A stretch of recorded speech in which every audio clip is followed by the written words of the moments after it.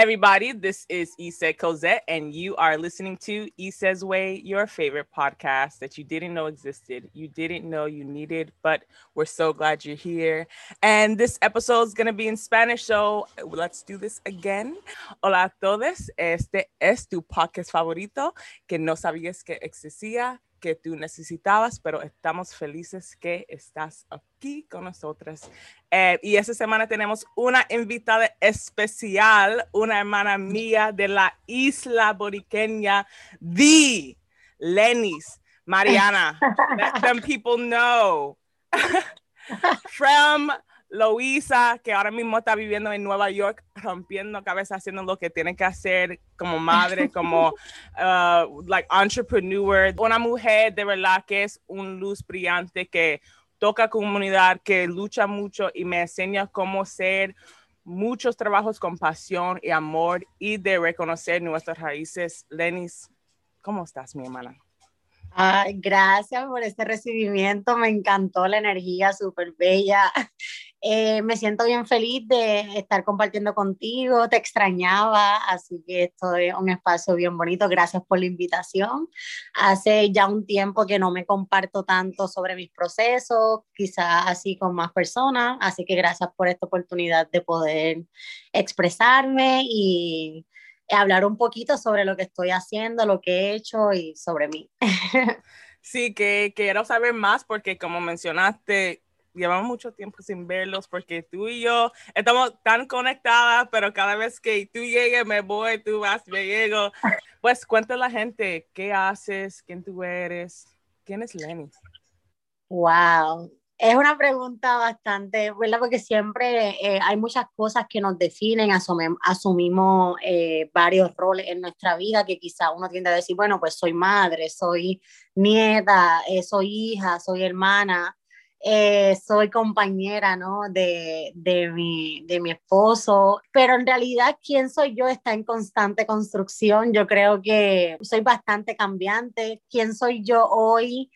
A veces yo miro atrás hacia hace unos meses, no ni siquiera un año, y digo, wow, cuánto aprendizaje en este tiempo. Así que con eso que dije, ser Leni es ser una mujer en construcción, en constante construcción, y es también ser una persona apasionada, intensa con sus objetivos en la vida, ser yo creo que una amiga, una persona que está ahí para acompañar, para aprender de mi tribu, de mi gente. Así que quizás yo, pues, una persona en construcción y una eterna estudiante. Eso está importante porque he estado cambiando, creciendo y como tú te has dado cuenta que estás en construcción, que cada vez que tú aprendes algo que te mueve, conectes con alguien o encuentras otros tipos de pasiones, pues puedes evolucionar. And that's beautiful porque eso como eres, you know what I'm saying? Like that is your spirit, that is your energy. Desde conocimos, tú como mencionas de mi energía, tú es igual, más vibrante, like so full of passion. Pensando en ser mujer, pensando en los cambios de la vida, en cómo se estamos evolucionando todos los años, ¿puedes describir cómo el empoderamiento, right, de las mujeres inspira tu trabajo, tus pasiones, tu vida? Estoy rodeada de un montón de mujeres. Nací en una familia donde predominantemente somos mujeres en ambos lados, tanto materno como paterno. Y creo que a lo largo de toda mi vida me ha inspirado un montón, desde el trabajo más, quizás menos académicos de mujeres, como las mujeres a mi alrededor, como lo son mis abuelas, mi madre, mis tías, las mujeres de mi comunidad. Yo creo que desde muy pequeña tuve figuras femeninas bastante fuertes, independientes, que querían progresar. Todas mis tías, ¿no? Hicieron sus propios negocios, a pesar de que comenzaron sus familias bastante temprano en su vida. Son mujeres exitosas, incluyendo a mi mamá, todas mis tías, que yo las miro como personas que me han inspirado. Mi abuela, a pesar de que ninguna de las dos se graduó de la escuela, no terminaron escuela superior, creo que son mujeres que con su ejemplo en su día a día, cómo criaban a sus hijos en comunidad, cómo estas familias que se han enfrentado a muchísimas adversidades como quiera, tenían éxito. Y yo creo que mucho de ese éxito tiene que ver con esos mismos lazos comunitarios. Así que yo creo que lo que más inspiró a estas mujeres de mi infancia en mi trabajo fue la importancia de trabajar en comunidad. de que sin una comunidad realmente yo no podría ser exitosa, porque cuando se viene de abajo, con pocos recursos, donde yo soy, mis primos y yo, ¿no? Que hemos ido a la universidad, somos primera generación en la universidad. Nuestros abuelos no tienen título de bachillerato, ni maestría, doctorado, nada de eso, así que eso nos pone un poco en desventaja, ¿no? Porque es la primera generación que está moviendo socialmente y que está adquiriendo propiedad propia y está estudiando, se está, ¿verdad?, nutriendo de otra experiencia, así que yo creo que ha sido bien importante que esa base mía, a pesar de mi acceso a la universidad, de que estuve también una formación académica, más que lo que aprendí en la academia, que también inspiró muchísimo mi perspectiva sobre las cosas, el tipo de trabajo que yo iba a realizar, todas esas cosas las construí más académicamente, pero la base de mi trabajo, la inspiración de mi trabajo está basada en mis mismas raíces, en mi familia, en mi comunidad y en esos valores que más que creándolo de una forma, ¿verdad?, compartiéndolo en conversaciones, se veía en el ejemplo. Así que yo creo que yo me inspiro de todas y las mujeres que están actualmente en mi vida, mis amigas, yo creo que ver el ejemplo de cada una de lucha y de cómo llevan a cabo las cosas es inspirante, es una inspiración. Así que yo creo que es un momento que tenemos mucha inspiración, porque es un momento en el que la gente se está compartiendo mucho, está compartiendo lo que hace en las redes sociales, que es un momento de mucha inspiración, también como de mucha también presión, ¿no? De alguna manera. Así que yo creo que me inspira tanto las fallas como los crecimientos y los éxitos. Yo creo que se aprende de todo y creo que, ¿verdad? No, para uno ser inspirar o ser inspirado por alguien, la persona no tiene que ser solamente alguien exitoso. A veces también de los fracasos de otras personas uno también puede sacar aprendizaje que inspira a crear nuevas cosas. Así que yo creo que vivo inspirada de todo el mundo. Estoy tocando en mi corazón porque de verdad te identifico, like, todo, like, you know what I'm saying, like, I have chills because it's just like, como ser mujer, you know what I'm saying, de todo, and it's just like, muchas veces la gente no sabe, nos ven y, wow, they think like, oh, we got our shit together, mira tan bella, ella cree que es, pero no saben como que las luchas diarias por años de generaciones que estamos trabajando y estamos sacando, pues, esa energía, esa motivación de nuestra madre, de la maternidad, de la comunidad, de los raíces, de la cosa espiritual, de la sanación que tú estás haciendo. Claro. Like, we can't really go to the next step si no podemos estar agradecida de donde estamos, you know what I'm saying, agradecida de Claro. donde venimos, or what our parents had to suffer from, because most of our parents didn't have the same opportunities que nosotros tenemos para tratar de sobrevivir y progresar en una vida que no era hecha por nosotros, but we metamos mano, we figured out our ways, y con esos prácticas, that's how we find our strength. So I want to know about cómo ha sido como una mujer afrotaína en Nueva York, con madre, creciendo su hija de la diáspora. ¿Cómo ha sido tu experiencia pensando en los buenos y los malos? Bueno, pues esa pregunta siempre me gusta mucho porque cada vez que me pongo a pensar, porque es algo que me pregunta la gente cuando voy a Puerto Rico, que también he hablado en otras plataformas, como con el colectivo ILE también hace ya unos meses atrás. Siempre me gusta porque me pone a pensar bastante, a reflexionar sobre mi maternidad, que es un tema que se vive, o sea, es algo, una vivencia diaria, ¿no? Algo que asumo todos los días, en todo momento. Pero repensarla o analizarla así desde más profundo es importante. Y yo creo que hay que poner en perspectiva que, ¿verdad? Me vine de Puerto Rico a Nueva York, específicamente la ciudad de Nueva York, hace ya casi 5 años. Y Nueva York tiene sus particularidades por nuestra historia, ¿verdad? Como puertorriqueños con esta ciudad. Así que ha sido una ciudad en la que yo puedo conseguir la comida que yo como. De vez en cuando una bomba surge en el verano, por aquí o por allá, o en una fiesta de Navidad, quizás de alguna organización puertorriqueña. Hay banderas de Puerto Rico en muchas esquinas de donde yo vivo. Yo vivo en Sunset Park, que es una comunidad hispana que fue predominantemente puertorriqueña en algún momento. Así que en particular para mí siento que ha sido un privilegio como puertorriqueña, amante de su cultura y estar en Nueva York porque es un lugar donde me puedo ver reflejada, donde puedo tener acceso a mi cultura, a mis costumbres de alguna manera, ¿verdad? Bastante distinta la perspectiva, pero me lleva, es como me sirve de puente a conectar con mis raíces. Y con Lula, que teniéndola en mi vida ahora, yo también quiero que Lula es puertorriqueña y es dominicana. Su familia también es de la República Dominicana, así que tengo una tarea cultural que hacer con ella bastante fuerte. Tenemos, su papá y yo, mantenemos mucho en perspectiva que queremos que Lula se conozca de su cultura, de dónde ella viene, que tenga acceso a la información histórica, pero también a las vivencias. Por eso tratamos de que ella pues vaya a Puerto Rico, que aquí en Nueva York asista. Ella ha asistido al Coqui Club, que es del Museo del Barrio, que dan clases a los niños y hablan sobre la cultura. Tratamos de buscar lo educativo que la pueda conectar a ella. Y también ha sido un proceso bien solitario, porque a pesar de que tenemos comunidad, tenemos nuestra comunidad a distancia, así que ha sido criar en soledad, criar a Lula nosotros dos sin tanto apoyo. Y como dicen acá, it takes a village to raise a child. So, and I don't have my village here. So, you know, it's a little bit challenging for us, pero yo creo que hemos tratado de mantenernos conectados a esa tribu, aunque sea por FaceTime.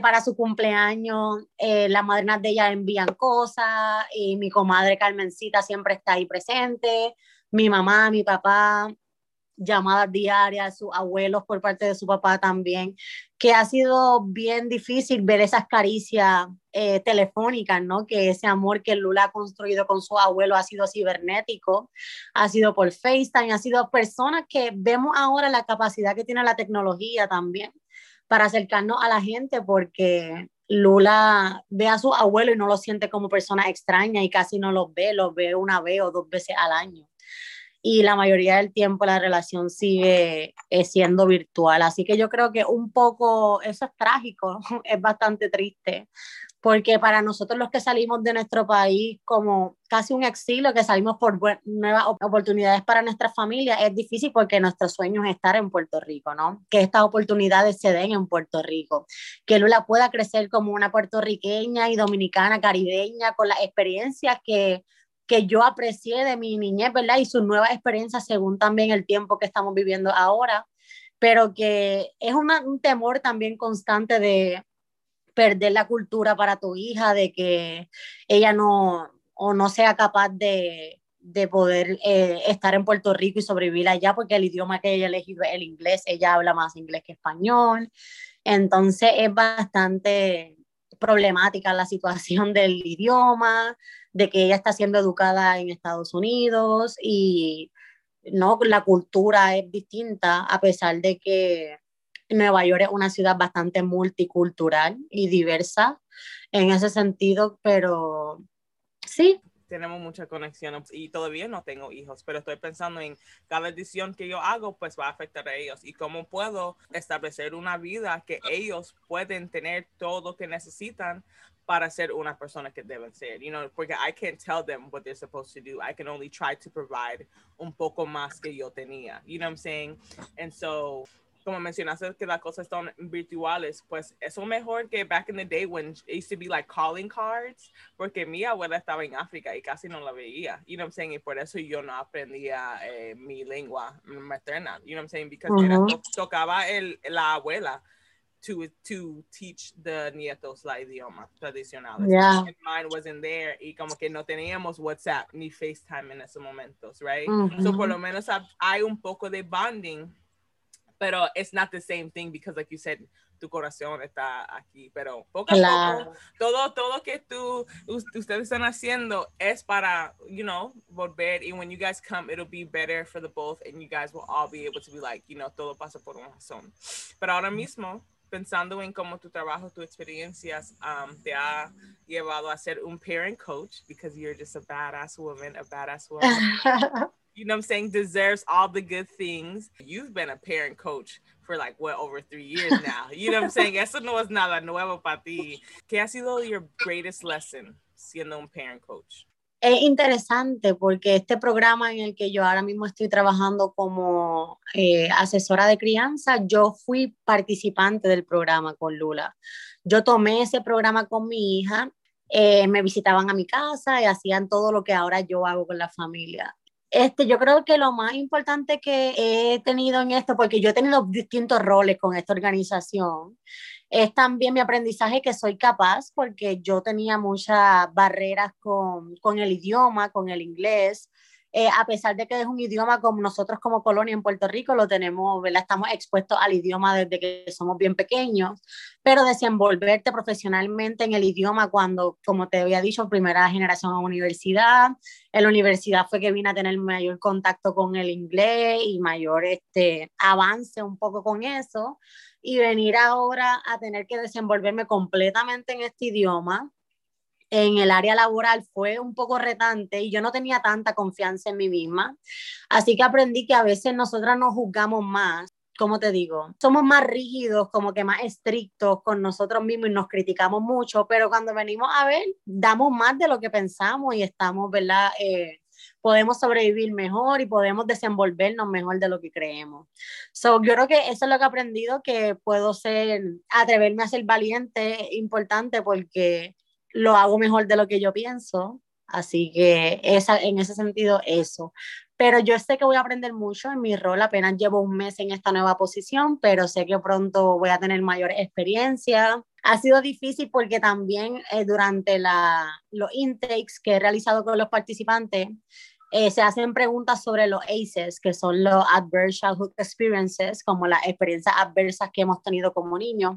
Y ver que cuando yo contesto el cuestionario para mí misma, como que tratando de yo pensar si fuera a mí que me lo preguntan, yo tengo un montón de ACEs, como que eh, y urban aces, como vi persona pelear, vi persona morir, y tú también realizar de que tienes más en común de lo que tú piensas con la comunidad a la que tú sirves, también te hace posicionar como que, ok, yo soy también parte de estas personas, aunque fue en un contexto distinto en Puerto Rico, pero lo que ellas están pasando aquí en Nueva York fueron experiencias parecidas a las que yo también pasé.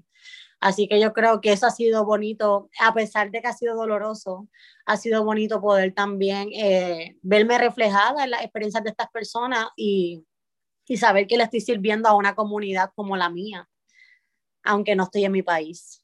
You're so amazing, de verdad, because todo lo que hace allá no es algo diferente. I mean, you know what I'm saying? Like, you've always really been in the community. You always made sure to touch women, to empower women. Hemos tenido varios batallas, pero hemos ganado más que hemos pedido. I feel like we definitely have, and I feel you as a mother, you know what I'm saying? Me imagino que tú siempre tienes que dar por tu hija, tu amistades, tu esposo, you know what I'm saying? You're always giving, but espero que en este año tú empieces a recibir más que tú has dado. Espero que este año recibas todas las bendiciones que tú mereces, you know what I'm saying? Amén. Porque tú has trabajado y has dejado tu marca y también tú has pasado cosas, but now it's your time to receive. So I'm calling this in to do that. Y para recibir la cosa, you're welcome, sis.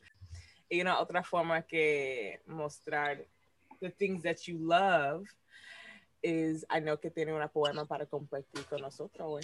Bueno, hace mucho tiempo que yo no escribo poesía. Este poema me encanta porque me recuerda mucho dónde esta Lenis que soy ahora se formó, que fue en la universidad, y fue no en la universidad necesariamente en el salón de clases, pero sí en esas conexiones, interacciones con las personas que estaban a mi alrededor, en los espacios que creamos juntas. Y yo creo que me recuerda mucho ese tiempo mío en la universidad, que fue cuando te conocí a ti también, Ince, ¿verdad?